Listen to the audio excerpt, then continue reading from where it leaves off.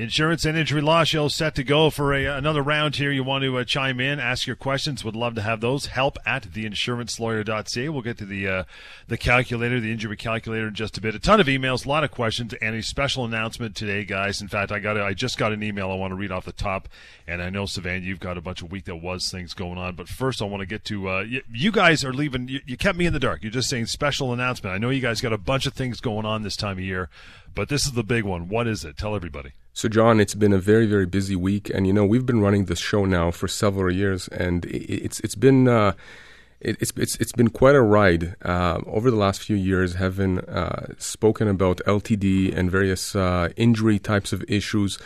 We've gotten emails, calls, and literally have spoken to thousands of people from across the province.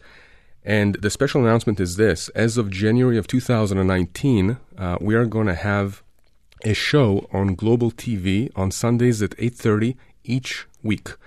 So each week, Sundays, 8:30 in the morning, there's going to be a new show called In Your Corner, where we're going to talk about disability and injury-related topics. And, we're going to be dealing with emails, questions from viewers. And, we expect this to reach a lot more people than just a radio show. So that's very, very exciting. That's going to be fantastic. I mean, coming on the coattails, I know you've appeared on Employment Hour in 30 with Lior, your partner, and massively successful. So this is just the right place to be. Again, In Your Corner, starting in the New Year's Sunday mornings at 8:30. Yeah? That's right, exactly. Going to be fantastic as we move on here. Get started. James, welcome to the show as well, pal. I know you guys got some stuff to talk about today. I want to start off with the Week That Was. Why don't you go first? I know you got a ton to talk about, so have at it. Okay, John, let me start by telling you that I got this email. This was a few weeks back. And, it's not unusual for me to get an email or a call from someone, a concerned parent, a brother, a sister, a friend, somebody who's calling me or contacting me on behalf of a friend. And then for me to go back and forth with them and try to guide them through the system, so to speak, sure, how to file a disability claim or how to challenge an insurance company who's improperly denied a disability claim.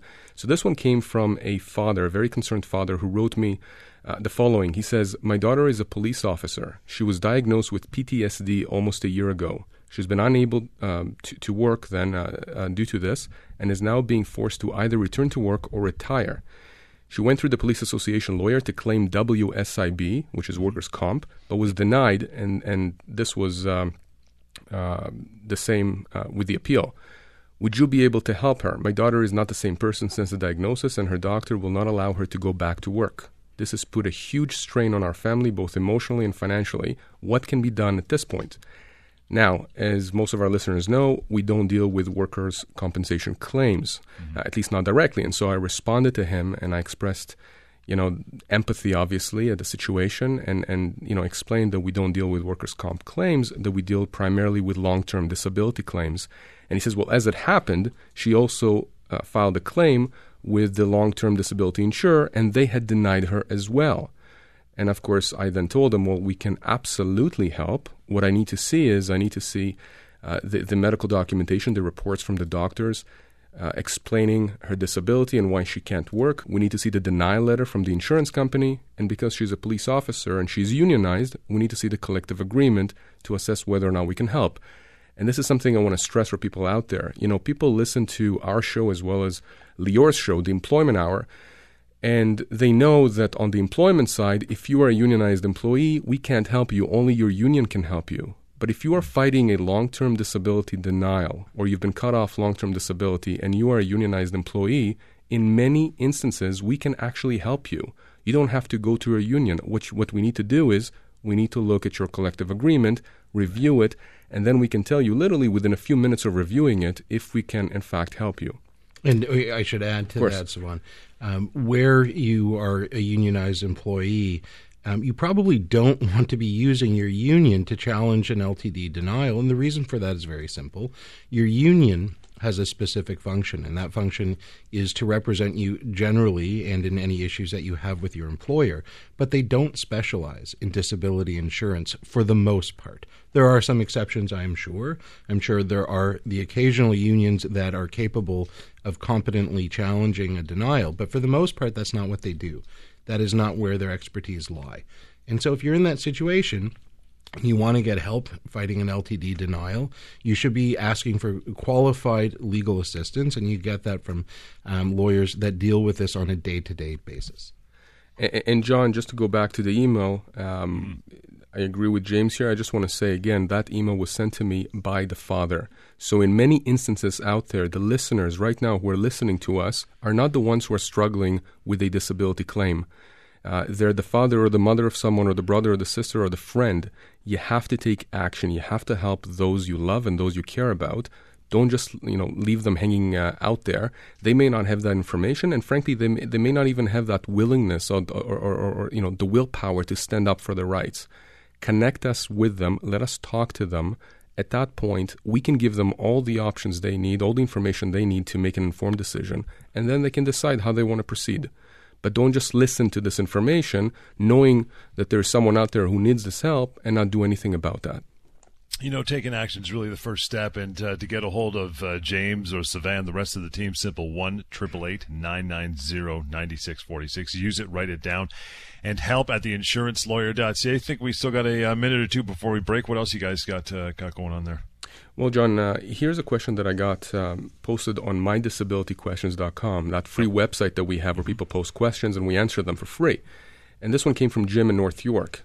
Here's what he writes. I have been on short-term and long-term disability for 17 months for depression. I'm currently going for group therapy, which will end shortly. The insurance company wants to know what I will do after, and I said that I have to consult with my doctor. I only have an appointment with my psychiatrist early next year. I'm planning to take some mindfulness group therapy after the group therapy ends. The insurance company is insisting to help me take some therapy from them to help me go back to work quicker. They want me to see their doctor and their therapists, but I want to see my therapist, as I have been seeing him before, and I'm comfortable with him. I'm not ready. If I refuse to go to their doctors and their therapists for treatments, can they deny my benefits? That's a good question. James, I'll throw that to you. Sure.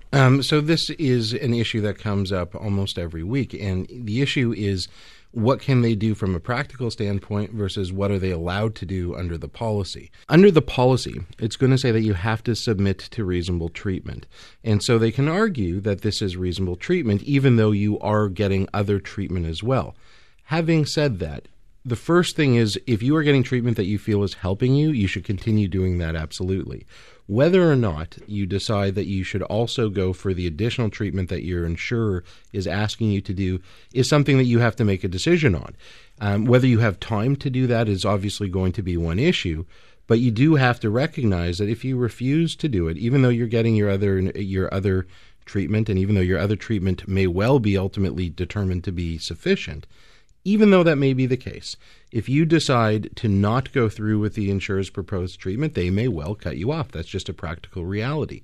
So you have to decide whether or not you can stomach going to this additional treatment if it means that you're going to continue getting your payments for at least some while longer.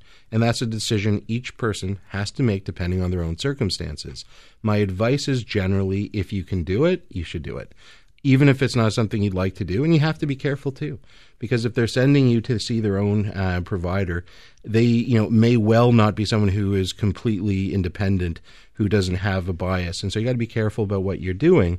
And so absolutely, I would continue with your own treatment as well. We'll take a short break, fellas. Get lots more on the way here. You'll want to reach out and contact James or Sivan. 1-888-990-9646 is the number. Help at theinsurancelawyer.ca. It's Insurance and Injury Law Show. Global News Radio, 640 Toronto. Insurance and Injury Law Show, the number to get a hold of, 1-888-990-9646. Email is help at theinsurancelawyer.ca. Just got this email a short time ago, Sivan, James. I want to read it to you guys, have you comment on it. It comes from Kate. Says, I have many health challenges. I have CFS and FM, and my psychiatrist says I can return to a different kind of work one day. My doctor does not agree, and she's known me for over a decade and understands my CFS and FM. Does my disability insurance have the right to order me back to work of some kind?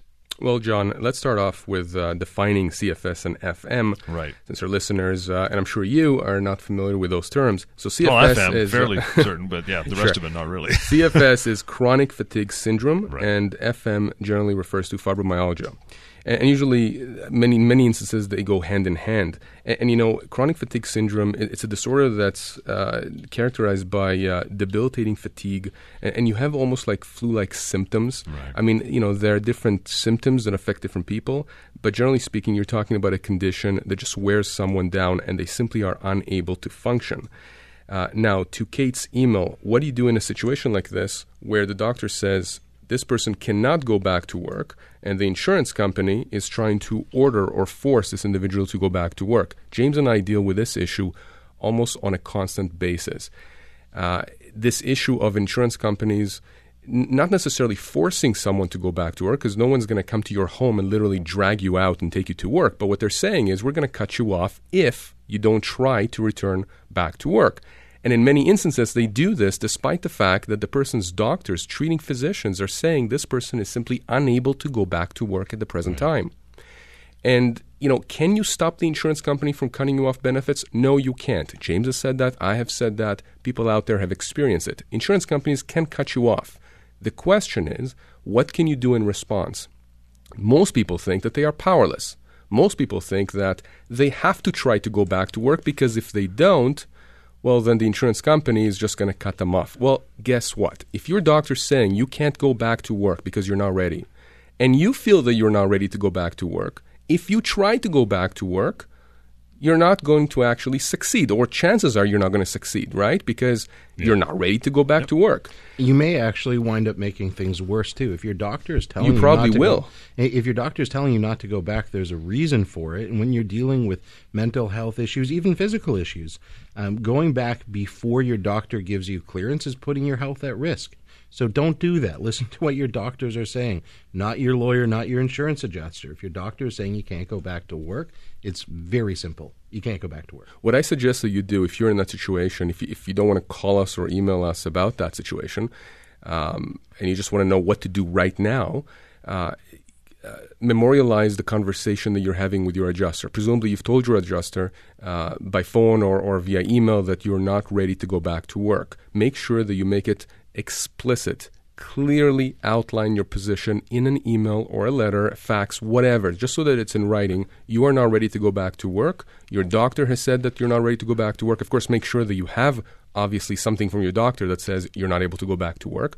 And I'm not just talking about something written on a napkin, okay? Your doctor has to outline in some detail why it is that you are not ready at the present time to go back. And frankly, if your doctor has a prognosis, if your doctor feels that at some point in the future you will be able, let's say in 4 months, 6 months, your doctor can say that. I would suggest that your doctor not say for certain you'll be able to, because no one has a crystal ball, but just make sure that if your doctor is saying that you're not able to go back to work, that in fact you have something from your doctor that outlines that. And then state that to the insurance company. And I'll tell you this, if they cut you off despite this, we are going to hit them with a legal claim so hard, trust me, they're going to come to the table, negotiate, and try and resolve your claim. And getting back to how you started on this, about memorializing the conversation. So that means basically taking notes while you're having telephone conversations and making sure that you are just putting the facts down.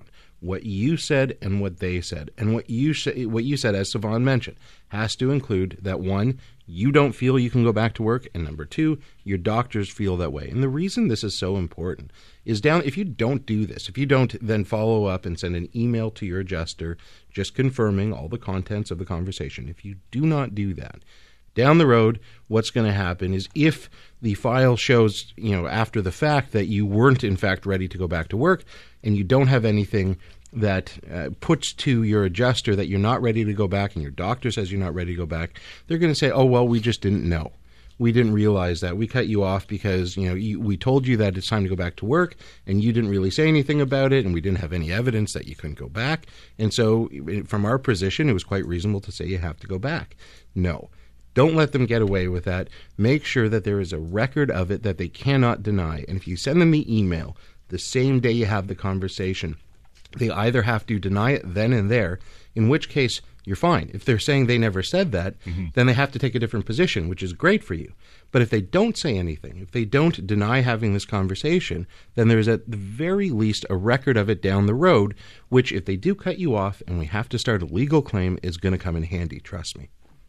We'll take a short break, guys. Want to mention as well, if you missed it off the top of the show, as of early 2019, in January, we're getting into a TV show with Sivan and James. In Your Corner will be airing on Global TV, 8:30 on Sunday mornings. More about what we talk about here, more in depth, your phone calls, emails. It's going to be really good again, starting in the new year.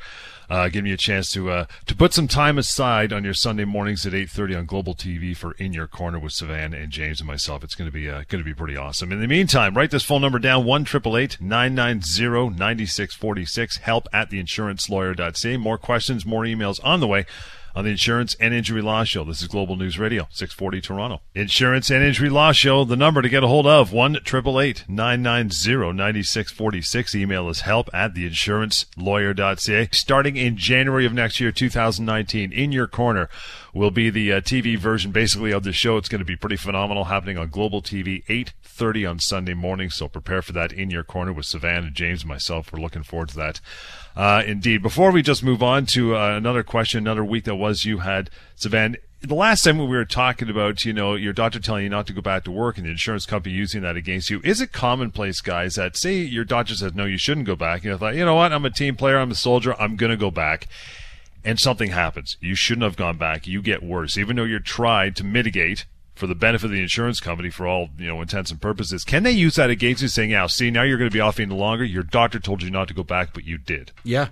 Yeah, they can use that against you. Brutal. If you go back to work against your doctor's advice, right, and you don't put that to them, if you don't say, my doctor is saying I can't go back to work, so they're unaware of that.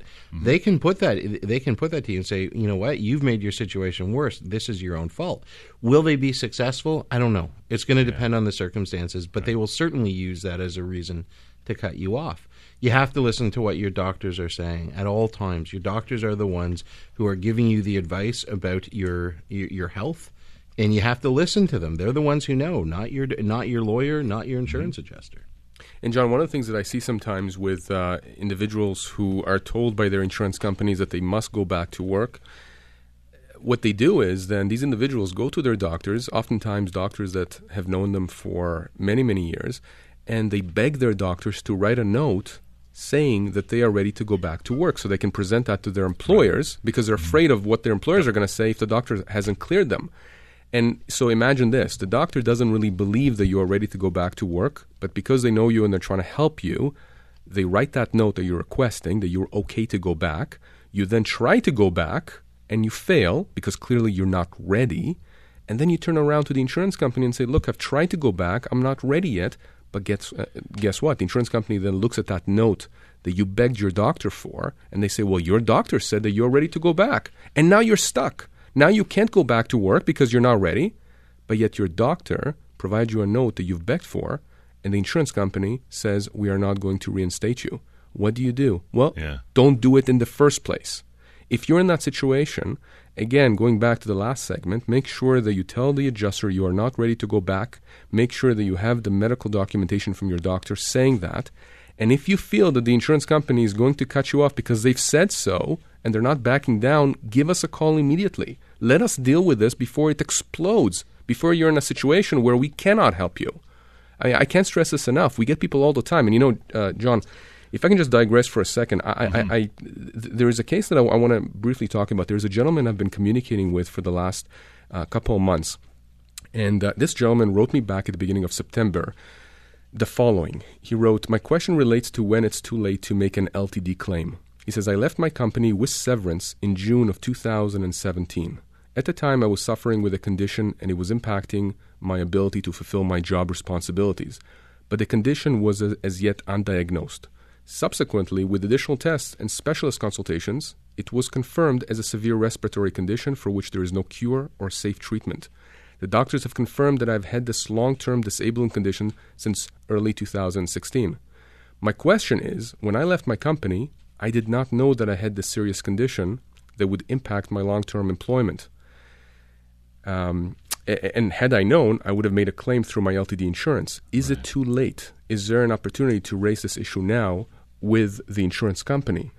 Now, John, there are several issues there, one of which is when did he actually become disabled? We need to understand that from his doctors. But when I was communicating with him the last few months, something else came up, and I want to really raise this as a major issue. if you are negotiating your own severance, in other words, if you don't call us, because of course, as people know, there are a lot of employment lawyers in our firm that help people get the severance they deserve. But it's not just the severance that's important. What happened with this gentleman, as I found out, is he negotiated his own severance. Well, guess what? When he reached that end of the negotiations with his company, the company, his employer, agreed to pay him severance if he signs a release. And the release that they had him sign, which he did sign, actually contained a provision that prohibited him from making a future claim for disability against the disability insurance company. Now, as to whether or not that is enforceable or not, that's a different question. James and I can debate. We can debate with the insurance company. The issue is that he had signed a document with regards to his severance with his employer, but that release contained that time bomb provision that says that he's now not allowed down the road to make a claim for disability against the insurance company.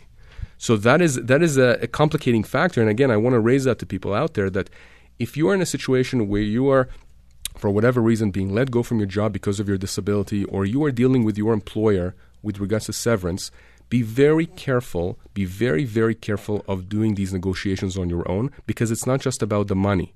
It's also about any impact anything you sign may have on a disability claim against the insurance company. I think it's really important that we also address what would have happened had this not been in there. And there's a very recent case that dealt with almost these exact same issues, where a gentleman had left his job under similar circumstances and a few years later realized that he had a disability that had started when he was at his previous job, and he brought an LTD application and was denied because they said it was too late and he was no longer under the policy.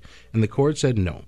If you were covered at the time your disability arose, even if you didn't know it at the time, then you are still covered and you can bring your claim. And he was successful in doing that.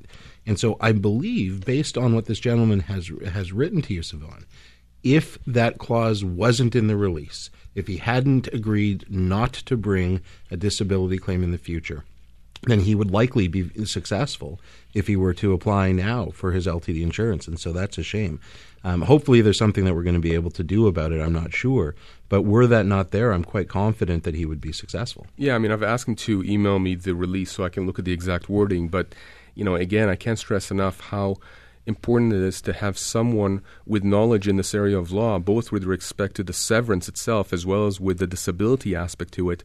Look at these documents before you sign them. It's crucial. I mean, I can tell you, John, if he doesn't have a claim, given his condition and given what he was making, his age, everything else, he could be looking at a loss now of tens of thousands of dollars, if not hundreds of thousands of dollars. You have to be extremely careful when you sign these documents. You have to be extremely careful when you're dealing with your employer for severance and when you're dealing with your insurance company when it comes to making a claim for disability. Guys, we'll take a short break. We'll get to a top 5 list. In fact, the top 5 mistakes people make when they are denied LTD. That's coming up. 1-888-990-9646 and help@theinsurancelawyer.ca to contact through email as well. It's the Insurance and Injury Law Show, Global News Radio, 640 Toronto. 1-888-990-9646 or help@theinsurancelawyer.ca to contact Sivan James, member of the team. You can do that. Question, guys. We talk about long-term disability claims on every show because there are so many people out there who are either directly affected by it or know someone who is, right? The top 5 mistakes people make when they are denied long-term disability. If you can get it down to 5, what would they be? Okay, well, let's start with my 5. Okay. The number one thing that I see, and I've seen since I started dealing with long-term disability claims, is that people are shell-shocked and they do absolutely nothing. Literally, they do nothing. They stare at that piece of paper, and they tell me that after they come see me. They tell me that they've just stared at the piece of paper, and everything that was going through their head is simply, how am I going to pay for things? What's going to happen? I'm going to go bankrupt. My kids are not going to be able to go to their sports, not going to be able to pay the mortgage. They are shell-shocked, and understandably so. So the top mistake is simply to do nothing about it, because guess what? If you do nothing about it, nothing is going to happen, right. Okay? Mm-hmm. That's the first one. Number 2, they appeal the decision. And sometimes they appeal multiple times, hoping to convince the insurance company that the denial was a mistake. And I don't blame them, John, because every letter that denies your disability claim or cuts you off, at the bottom contains a paragraph that invites you to appeal. And you simply think, okay, that's part of the process. Maybe I can now convince them that they've made a mistake. Maybe I can go to my doctors and get more proof, quote unquote.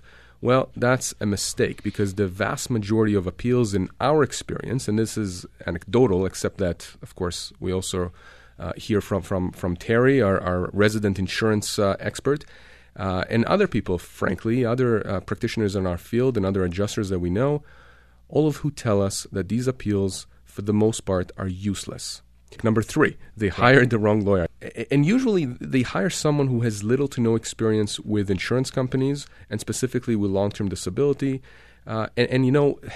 When people come to me after they've been with a certain lawyer for X amount of time and they've been frustrated with the process, one of the most common things that I hear is that the lawyer they've hired had tried to negotiate or convince the insurance company of the insurance company's error. Again, that's the same mindset. It's a mindset that, the insurance company just made a mistake. If only we can show them the light, if only we can show them the real truth of what's going on here, the error in their ways, they will correct them.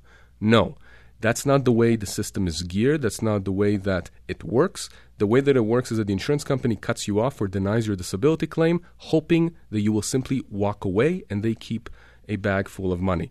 So don't hire the wrong lawyer. Number 4, we talked about this earlier on the show, and we do so on every show. The 4th mistake is people try to go back to work against medical advice, thereby causing themselves more harm and, frankly, often causing their case more harm. Be very careful. If your doctor says you cannot go back to work, you are not ready, and you feel that you are not ready, do not go back to work, period. Number 5, they decide to fight the insurance company, but wait too long until it's no longer possible to start a legal claim. And James and I often talk about that 2-year limitation period, right? From the time you were first denied. I still have people, John, to this day, despite the fact that we've been doing this show for years now, people come to me and say, I had a claim or I had a denial back in 2013. Well, if you're 2 years past that first denial, unless there are really extenuating circumstances, and those are far and few between, you will not have a claim against your insurance company. So those are my sort of top 5 mistakes, and I see them over and over and over when people call me. I have one I would like to add to the list. So the one I would like to add is thinking that your insurance company is there to help you. They're not. Now, I want to be fair about this, because Terry emailed me, Terry Corcoran, our friend who used to work in the insurance industry for, 30 years. He emailed me last week and he said, James, I thought you were, perhaps being a little bit hard on some of us guys that were in the insurance industry. And that's fair, because I'm not talking about every single adjuster out there. There are some very good people that work in the insurance industry, and I'm certainly not suggesting otherwise. But the insurance companies themselves, these are large billion-dollar companies, and they are there to make a profit. That is the only thing they are there for. They're there to answer to their shareholders. The only way they make a profit is by taking in more than they give out. And to do that, they have to cut people off. So there's a mandate to cut people off as quickly as possible, and you have to be aware of that. You have to understand that even if the person you're dealing with seems like a very nice person, seems like they're being very reasonable, at some point they're going to be looking for an excuse to cut you off. And you have to keep that in the back of your mind. I'm not saying you shouldn't be pleasant. I'm not saying you shouldn't be polite. You should. They may be a very nice person, but at the end of the day, their job is to try and cut you off as soon as they can justify it. And some people will do that very quickly. Some people will be a bit more reasonable. But don't feel that your insurance company is there for the purpose of helping you. They are not. And John, I actually want to mention something about this, because James mentioned Terry, and of course, James and I are in constant communication with Terry. And incidentally, for those of the listeners out there who don't know, James and I used to work for insurance companies in the past. So we do have some experience on the other side. I'll tell you, if there were more Terrys out there, in fact, if the majority of adjusters out there were like Terry, James and I would not be in business for very long. That's the reality. And in fact, there would not be a lot of lawyers like ourselves out there, because insurance companies would be dealing with claimants, legitimate claimants, equitably and fairly. The reality is that, as James said, insurance companies are there to make a profit. People like Terry, from my experience, are few and far between, and less so now. And it seems to me that unless you have lawyers who have the expertise, the experience in this area of law, be able and be willing and have the resources to fight this guerrilla warfare really with the insurance company on behalf of vulnerable victims out there, these people who are legitimately disabled and injured would not get a dime. And the thing is this, and people need to understand, we're not fighting to rob the insurance companies of money. This is money that is legally owed to these individuals. So our position is very simple. If you're not going to pay these individuals what they are owed under the law, we are going to force you to pay them what they're owed under the law. But to do that, you have to have the know-how, you have to have the mindset for it, and you have to have the resources to bring this force to bear on insurance companies. So again, with Terry, if there were more out there like him, we would not be in business. But unfortunately, we don't have many Terrys out there. We're going to take a short break, guys. Get to more emails and questions. The number 1-888-990-9646 and help at theinsurancelawyer.ca. This is the Insurance and Injury Law Show. It's Global News Radio 640 Toronto. 1-888-990-9646. That is the number. The email is help at theinsurancelawyer.ca to get a hold of James, Savan, the rest of their very competent team. And a reminder as well that starting in January of 2019, a couple months from now, In Your Corner will be the TV show based on this long-running radio show.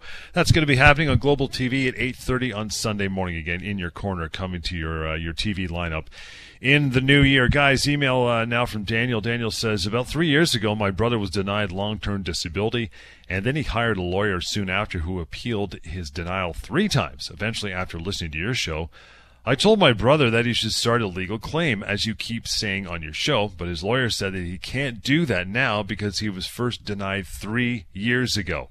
I don't understand why he can't do it now. Why did the lawyer not tell him at the beginning that there is a time limit for starting claims like this? So let's make this very clear right at the start. When you apply for long-term disability insurance, whether it's on the application or whether it's down the road after you've been accepted, at some point they're going to try and cut you off. So if they deny you out of the gate or down the road, if they terminate your benefits, that's called a denial letter. So the very first time they tell you that you are not entitled to LTD benefits or that you're no longer entitled, that's the denial letter. And the clock starts ticking the moment that letter is sent. And so you have 2 years from the date of the denial letter in order to legally challenge the claim. Now, there's discussion here in this email. Daniel's mentioned that his brother's lawyer had appealed it 3 times. So, second thing, appeals do not change anything when it comes to this clock that is ticking, this 2-year limitation period. They do not make it go longer. So if he's appealed 3 times, it's not 2 years from the last appeal or the first appeal or the second or whatever. It's 2 years from the date of the first denial. And as we've discussed ad nauseum on the show every single week, the appeal makes no sense. There's no point to it. When you appeal, you are leaving all of the power with your insurance company, and there's no reason to do that. There's no reason to allow them to determine your fate any longer than is necessary, and the moment they deny your claim or cut you off, that is the time to remove the power from them, start a legal claim, and they are no longer going to be able to determine your future and what happens with your benefits. Now they have to act reasonably. So the reason why this lawyer is telling your brother that he cannot bring a legal claim at this point is because more than 2 years have passed. It's been 3 years. So in one sense, this lawyer is correct. He can't bring a legal claim anymore.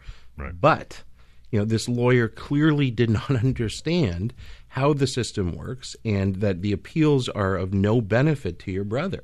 And so I would say, based on what you've told me here, and I want to take a little bit of a closer look, it sounds like there's probably a claim against the lawyer for failing to have brought the claim against your insurance company. That's a professional negligence claim. And so essentially what you would be doing is you'd be starting a legal claim against your brother's lawyer, saying that he failed to act in your brother's best interest, and that in doing so your brother wasn't able to get his long-term disability benefits, which he ought to have gotten had the lawyer brought the legal claim in time. And John, if I can just add something with respect to what the lawyer did here and the claim against the lawyer, I can tell you that I can probably count on one hand how many times I have started legal claims against lawyers in these kinds of circumstances. And partly it's because I hate doing that. James as well. I mean, we hate the idea of going after another lawyer. But as far as we're concerned, If the lawyer doesn't understand that field, if the lawyer doesn't understand the time limitations, that lawyer should not be practicing in this field. Okay, that's like asking, a doctor that does cosmetics to do surgery on you. I mean, if you don't know what you're doing, if this is not your area of law, then don't meddle. Okay, because what's happening now is that this individual is potentially out of God knows how much money. And we have no idea about Daniel's brother. Maybe Daniel's brother is catastrophically impaired and disabled. Maybe his brother was supposed to get $1 million from the insurance company. We have no idea. What we know is that now he cannot start a legal claim, and the insurance company would have a valid defense, assuming this is a straightforward case of a missed limitation period. So again, stressing the point, as soon as you are denied a claim, or as soon as you are cut off, or even if you are told you will be cut off, you haven't been yet, but you will be in a week, in a month, in 6 months, in a year, don't wait. Give us a call or email us. We can look at all of your documentation for free and tell you exactly what you can do, what your options are. Waiting around doing absolutely nothing or going to someone who has no expertise in the area is a recipe for disaster. I agree with everything that you just said, Sivan, and I also agree that I really am not comfortable in most circumstances bringing a claim against another lawyer, especially when we're talking about something that is a matter of judgment. And the reason for it is, frankly, those cases are very difficult to make out when you're questioning someone's judgment. This is not about their judgment. This is about understanding, the very basic components of long-term disability law and the 2-year limitation period. This is, not something that is, questionable. This is fundamental. If you're doing this, if you're listening to the show on a weekly basis, you know this. So a lawyer who is representing someone and who's supposed to understand exactly what their legal rights are that does not know this is certainly open to a legal claim being brought against him for failing to do this within the 2-year period.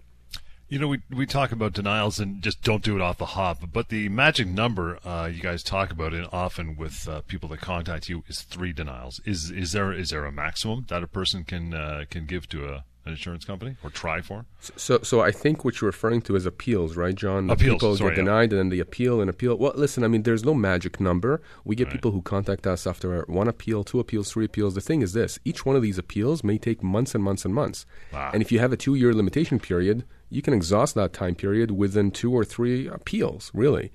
Because remember, you get that rejection of your appeal. You're in shock again. You're again trying to figure out what your options are. By the time you figure out what you want to do and go to your doctors again and get more medical proof because, again, you're under this misapprehension that somehow you can persuade your adjuster to understand the error of his or her ways. Just don't do it. Don't do it. You are wasting time. You are wasting resources. You are getting frustrated with the process. And here's the other thing, and we've said this before, and I want to really emphasize this. Once we get involved, you are no longer dealing with your insurance company directly. That's it. It's done. You can focus on your health. We are dealing with the adjuster. The adjuster has to go through us for absolutely everything. So remember that. Not only are we going to probably be much more successful in advancing your claim, but you're not going to have that headache and that exhaustion of dealing with this insurance company that is just beating you down. Guys, we'll take one more short break here before we get to an email or two. The number 1-888-990-9646 and help at theinsurancelawyer.ca to reach out anytime. It's the Insurance and Injury Law Show on Global News Radio, 640 Toronto. 1-888-990-9646 or help at theinsurancelawyer.ca to contact James, Sivan, the team. Laura did exactly that. I'll get to Laura's email now as we get down the last few minutes of the show here today, guys. Laura says, about 4.5 years ago, I was in a bad car crash, and my lawyers at the time helped me with my claim, which was settled earlier this year. However, I was also denied long-term disability a year after my accident, and I was told my lawyers about it back then. They said that they would deal with it after the car accident claim was resolved. So after the car accident settled, I asked them about it, and they said that I can't make a claim for my LTD. Very confused, and I can't get straight answers from them about the LTD case. What do you guys think? Well, unfortunately, John, Laura's email reflects what we talked about in the last segment with the missed limitation period. And again, this is something you have to be very careful with. There are many lawyers out there who understand the law as it relates to car accidents, slip and falls, but long-term disability is different. And so you want to make sure that even though a lawyer says that they do long-term disability, they may not necessarily do it. And in this case, it seems like they missed the limitation period. If the car accident happened 4.5 years ago and Laura became disabled back then, well, clearly now she's not able, and by the way, she was denied long-term disability back then. She's not able to bring that claim now because she's beyond the 2-year limitation period for bringing the claim against the insurance company. So again, be extremely careful. If your lawyers don't understand this area of law, you have to find lawyers who do. It's that simple. Another thing that this raises, though, is whether your lawyers got you everything that you ought to have in the car crash. Because if you are in a car crash and you bring a claim against the at-fault driver, whoever's defending that claim, whoever the at-fault driver's insurance company hires to be their lawyer, is certainly going to ask whether or not you have long-term disability insurance. They're entitled to know that. And they're entitled to get a credit for whatever your long-term disability insurer is paying you or should be paying you. And so if you haven't applied, well, you have in this case, but if you haven't challenged it, they may be taking a discount on what they should be paying you for the full amount of your injury settlement. And because of that, I'm not sure in this case whether or not you would have gotten the full amount on the injury claim.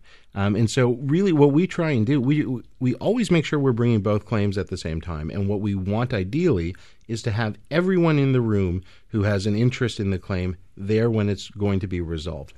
We want the LTD insurer there, and we want the insurer for the injury claim to be there at the same time. That way we maximize whatever is available to you. All right, that's it for today, guys. Moving forward, if you're listening, you want to reach out and contact James and Sivan, really simple, 1-888-990-9646. Email us help@theinsurancelawyer.ca. If you want to find out how much the pain and suffering component of a claim should be, injurycalculator.ca as well. We usually focus in on that, but we didn't this week because it's easy to use and easy to remember. It takes about 30 seconds to go through it, and there's a contact button at the bottom as well. If you don't want to do that, you walk away anonymous and have the knowledge moving forward. And another reminder as we wrap here for the weekend, that starting in early 2019, January, we're taking the show to TV on Global TV. In Your Corner will be airing Sunday mornings at 8:30, so you get a lot more knowledge. And the visual component, which will be nice, we'll start that again January 2019 as we continue giving you the knowledge that is so important when it comes to